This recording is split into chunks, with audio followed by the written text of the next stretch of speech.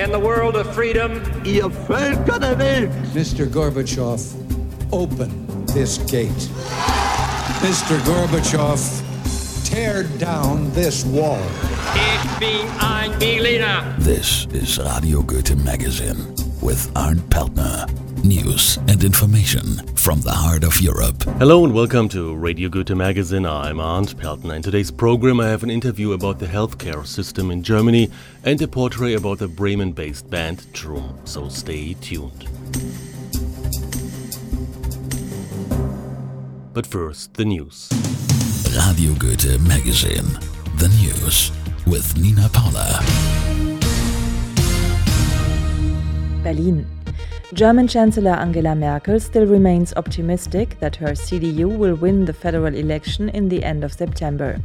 Speaking to reporters, she said her party still had every possibility of winning the federal election and forming the next government in a coalition with the business-friendly Liberal Free Democratic Party, FDP. Merkel insisted that voters saw her party and the FDP as best placed to lead Germany out of a steep economic downturn. Last week, Merkel's Conservatives suffered a double blow when support slumped by more than 10 points for the CDU in the states of Saarland on the French border and Thuringia in the former communist East, although the CDU remains the largest party in both states. Berlin. An OECD report on child welfare in Germany and other developed nations has found that despite massive government spending, 1 in 6 German children is living in relative poverty. The most troubling result is that Germany is one of the biggest spenders in the OECD in this area, but somehow Germany also has one of the highest percentages of children living in relative poverty. From birth to the age of 18, Germany spends over 100,000 euros on every child. This is up to 20% more than other OECD nations spend for child welfare. The report suggests that the participating countries could learn from one another. In Denmark, for example, half of the money on child welfare goes directly to the parents and the other half is invested in funds. With that pattern, in Denmark, only 1 in every 40 children lives in relative poverty. Berlin. Germany's popular car scrapping bonus program has reached the limits of its budget.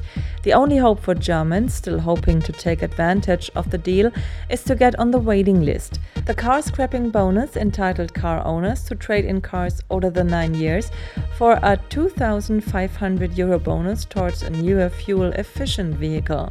The government has announced there are no plans to extend or replace the cash for clunkers premium. However, the Federal Office of Economics and Export Control announced that a waiting list of 15,000 people will be maintained in case any current applicants who have been given the chance to receive the bonus don't actually claim the money. Berlin.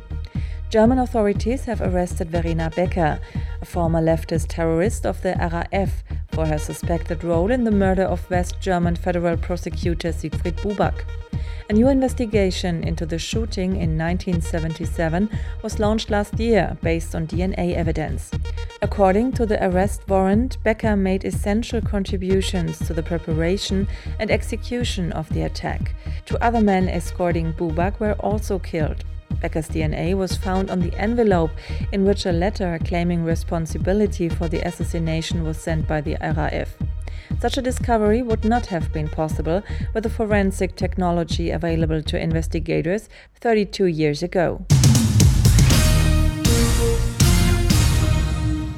The current discussion in the United States about the healthcare reform of President Barack Obama is always as well about the so-called socialistic European healthcare systems.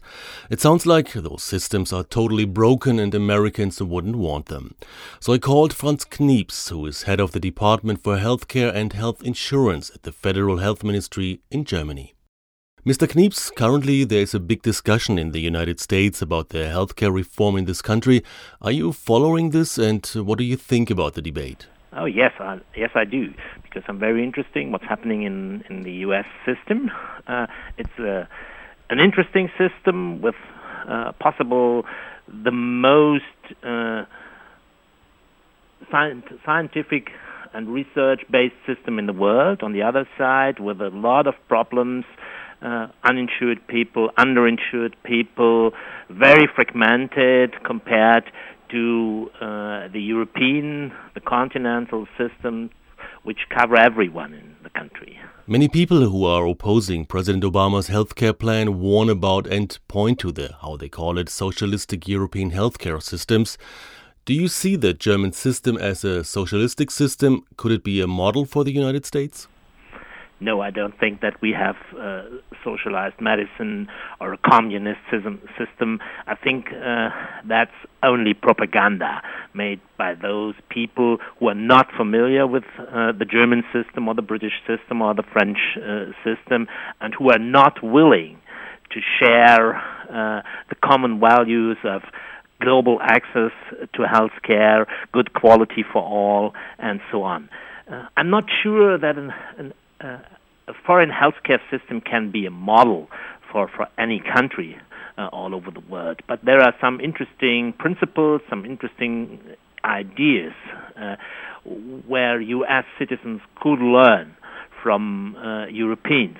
On the other hand, we learn from the U.S. healthcare system, for example, introducing managed care elements or managed competition in our system.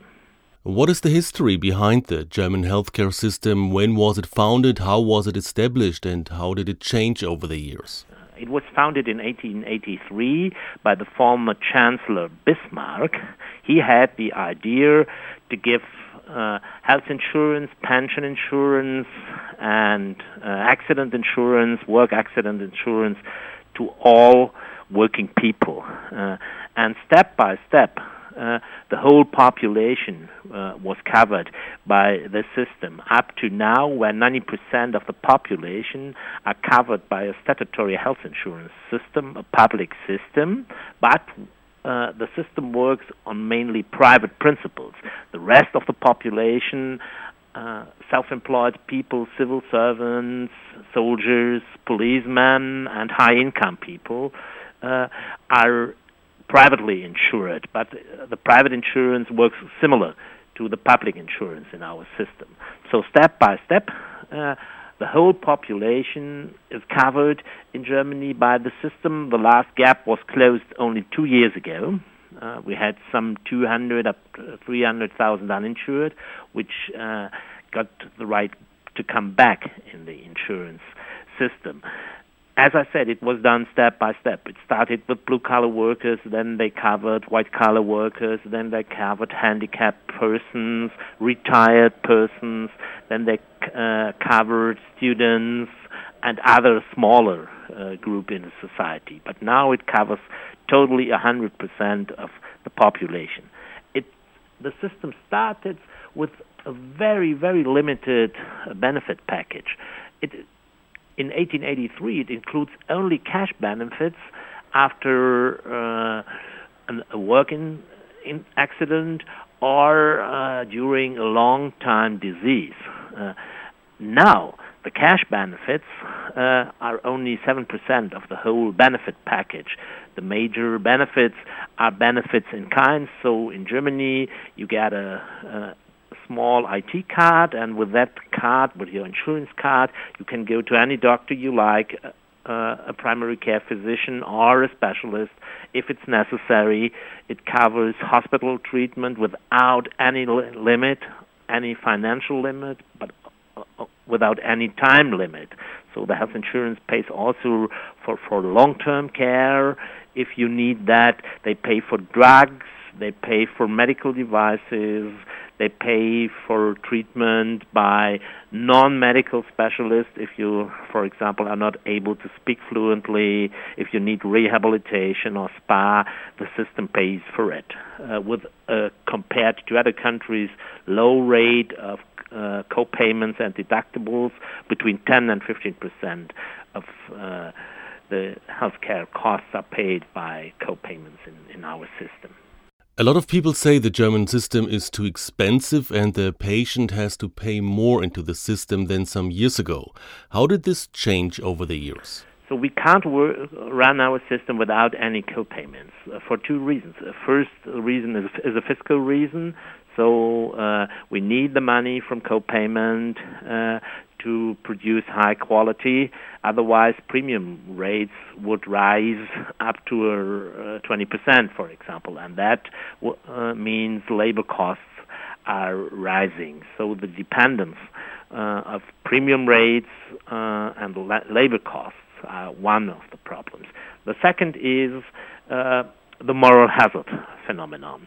So we found out that a lot of people think everything is free in that system, and they got services they don't need, and the doctors produced services which were medically not needed in that system. So co-payment is one of the instruments to work against moral hazard in that system, but just one instrument. The second is to introduce evidence-based medicine, a special committee, so-called joint committee of representatives of the funds, of the doctors' associations, and also the hospital owners, defines the benefit package and clears which are the services which are paid by the health insurance funds and which services are excluded because they don't work, there is no evidence that they produce health, and so on.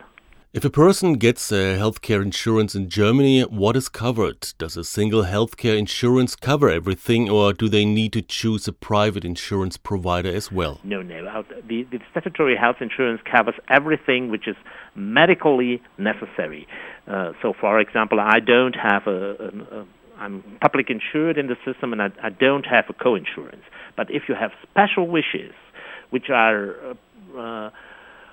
directed to more comfort in the system. For example, you want to have a treatment by a chief physician of a hospital, or if you have special needs for homeopathic or other complementary medical services, then you should buy a co-insurance, a private co-insurance, or we also allow the public to have their own special insurance, co-insurance system.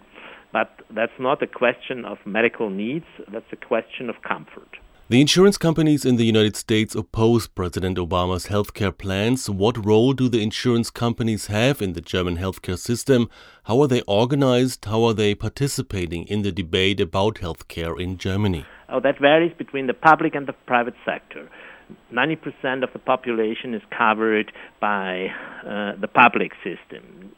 Within the public system, we have some 180 independent health insurance funds of different types. They have a different history, but now they have to insure everyone and have to accept everyone and can't exclude people from insurance. They are persons of public law, but they work like a private enterprise. You could compare them to a private non-profit organization like Blue Cross Blue Shield or Kaiser Permanente in California. They are not making no profits, but they work on their own economic base. There is a single premium rate now of 14.9% of your income is paid.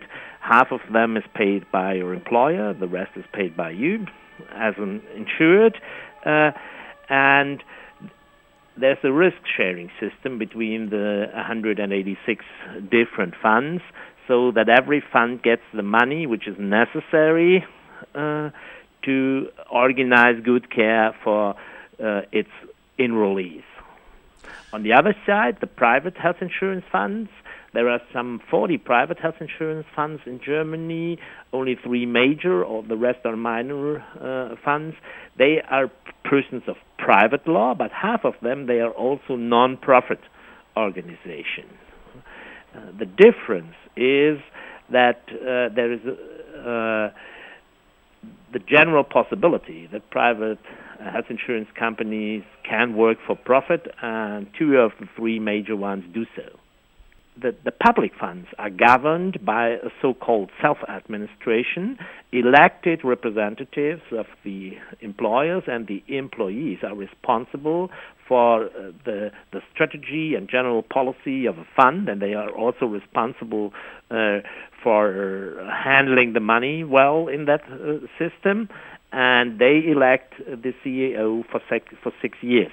The private ones don't have that. There are private owners, large companies or smaller groups, and they decide which tariffs they should offer, which services they should offer. They have more flexibility, but in the last few years, some major steps of healthcare reform brought both systems close together. What is quite lacking in the American healthcare system is prevention. What role does prevention have in the German healthcare system? And with prevention, I mean everything from screenings to outreach programs to communities. That's a weak point of the German healthcare system because health insurance funds are only responsible for limited range of prevention measures. For example, screenings. If the Joint Committee decides there's a value of a screening, then it's paid by the health insurance funds and organized by the funds and the Doctors Association. But generally, prevention is a common task of every field of government and also society. For example, housing, traffic rules, nutrition, food, and so on. So it's very difficult to bring all the different stakeholders to one table, that they should decide on how to organize prevention, which are the main targets, which are the main instruments. So in the German system, everyone does something in prevention, but there's a lack of coordination on a national level, but also on a state level. Some communities are doing a very good job, others don't do so, anything in prevention. So there's a lack of a prevention law. We tried it 2 times, but the states, the Länder in Germany, were interested to get the money from the funds, from the pension funds, from the health insurance funds, but were not willing to give up their competence to organize prevention. And we said we are not willing to give them money from federal tax money or federal health insurance money if they are not willing to take part in a national strategy. But it takes time. In the German healthcare system, it takes 10 up to 15 years between a good idea and the realization and the implementation of that idea into praxis, so that everyone can get that. So you find very good examples in the German prevention system, but it's not as systematic as a care and cure system is in Germany. Healthcare reform is a hot political topic in the United States. How is this debate in Germany? Oh, it's in Germany too. I call it a civil war. Every step on healthcare reform is very, very controversial. But in the last 7 or 8 years, we had an informal and later a formal bipartisan approach to that. So it was necessary because in Germany, the role of the state government is very strong, so we need to convince the state governments to go in the same direction we do, and therefore we had a very good contact to the other big party, the Christian Democratic Party, so that we overwhelmed that fragmentation in health policy, and we were able to make reforms against the will of the stakeholders. So our healthcare reforms were also opposed by doctors, by health insurance companies, by the private health insurance companies, but we did it. But the most important point was to talk to the other big party and then to say that's our common value, that's our common goal, and then so we had the majority in both houses of the German Bundestag and the German Bundesrat.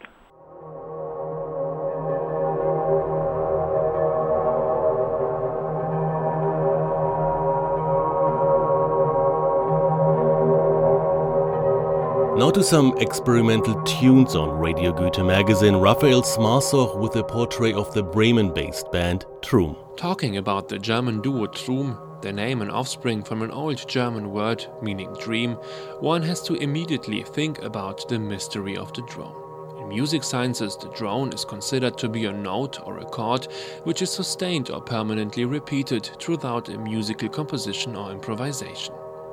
Typical instruments which are related to the sound of a drone are, for example, the Scottish bagpipes or the hurdy-gurdy. Its origin can even be traced back to the 11th century.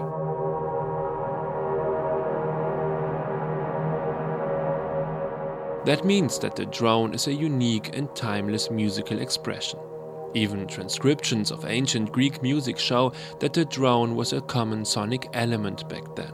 The prelude to Richard Wagner's Rheingold belongs to the most popular drone pieces in the classical music world. Its arrangement offering a sustained E-flat chord which is held throughout the whole movement. In the 60s, Lamonte Young, the father of American minimal music, transferred the drone into the world of avant-garde composition and also connected it with his group Theater of Eternal Music to the electrified world of rock musics. Today, there is even an own experimental genre called drone music. Troom's music is perceived in this particular genre. Stefan Kappe, one half of Troom, explains his definition of the drone. The drone is for me the construction of a special atmosphere. To describe it concretely, one would say that it is a tone which is played or sustained for a very long time. But besides that, I think that it also is about creating a spherical wall of sound. That means that it does not necessarily must be just one tone, it can be more, of course. Maybe it sounds a little exaggerated, but I believe that drones can lead you into another state of mind, because when it comes to pure sound, there is a lack of common musical parameters like rhythm, melody or harmony. That what you can rationally understand is gone. You just get washed away by a sound. And this is a very basic idea in our music, to be drawn away by a sound.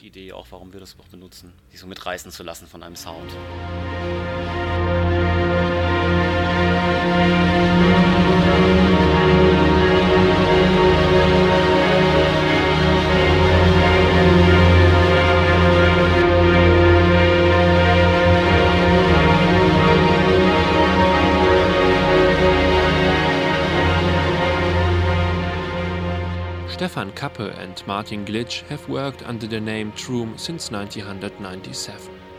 Before that, they were active in the vital German industrial scene with the influential trio Mayrod Tree. Their music always had a strong emotional quality, conjured by thick walls of sound with hidden traces of melodic progressions, fantastically executed on their recent release Ives. Troom, meaning dream in Old German, which is one of psychoanalysis' most important vehicles to venture into the unconscious mind, try to take this particular road too with their music. Therefore, the name Troom is also an abbreviation for Tiefenmusik, reaching our unconscious minds, whereas Tiefenmusik is translated as music of the depths. Consequently, Troom tried to open the gates to the world of the unconscious, forging a path to the archaic. For me, a drone transports very fundamental emotions, which are, for example, experienced in a prenatal state of being. For example, the symbiosis of mother and child, or the experience of a disunion, or maybe all different kinds of basic emotions like aggression, anger and love. In a certain way, our music is also very basic, and the utilization of fundamental elements of sound and harmony is very accurately expressed in our compositions.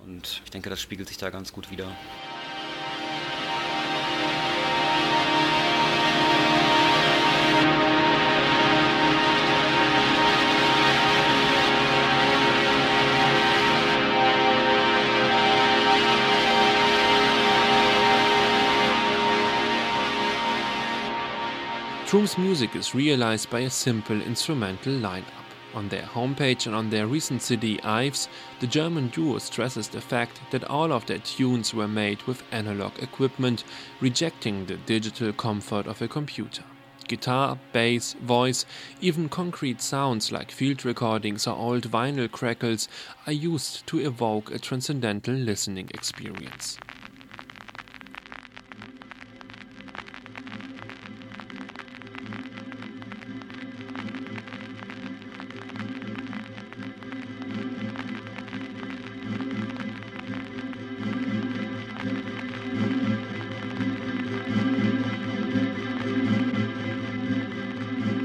But this kind of approach shouldn't be confused with a severe dogmatism. Martin Glitch and Stefan Kappe admire the direct and sensitive approach to an instrument like a guitar, for example, where the sonic outcome of a musical event is directed by the player, immediately heard, and not abstractly calculated by a machine. They believe that this kind of procedure is a direct way to communicate emotion. It is very important for me to have a certain physical contact to the instrument and establish a connection between the sensitive feeling and its direct translation into sound. If I am working with a computer, it is not the same experience as if I would be playing an instrument. I am feeling its vibrations and have a direct relation to its sound. Habe so den direkten Kontakt einfach zu dem Klang.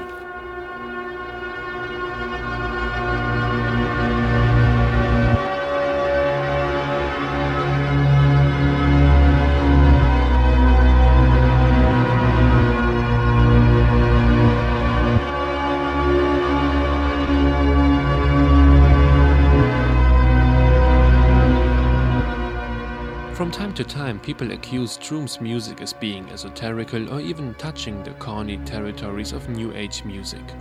Talking about transcendentalism and reaching the inner spheres of the mind by musical hypnosis, this kind of charge is understandable. But when it comes to production values, New Age music always relies on a very clean and polished sound, whereas Troom's drones, to state Martin Glitch, mostly have the right amount of dirt. Their compositions shifting between glacial soundscapes and raw, threatening walls of distorted sound particles, always finding a celestial equilibrium between those two poles. However, to say it in their own words, the music is dedicated to an unsurmountable emotion, which directly hits the listener and takes them away into unknown musical realms.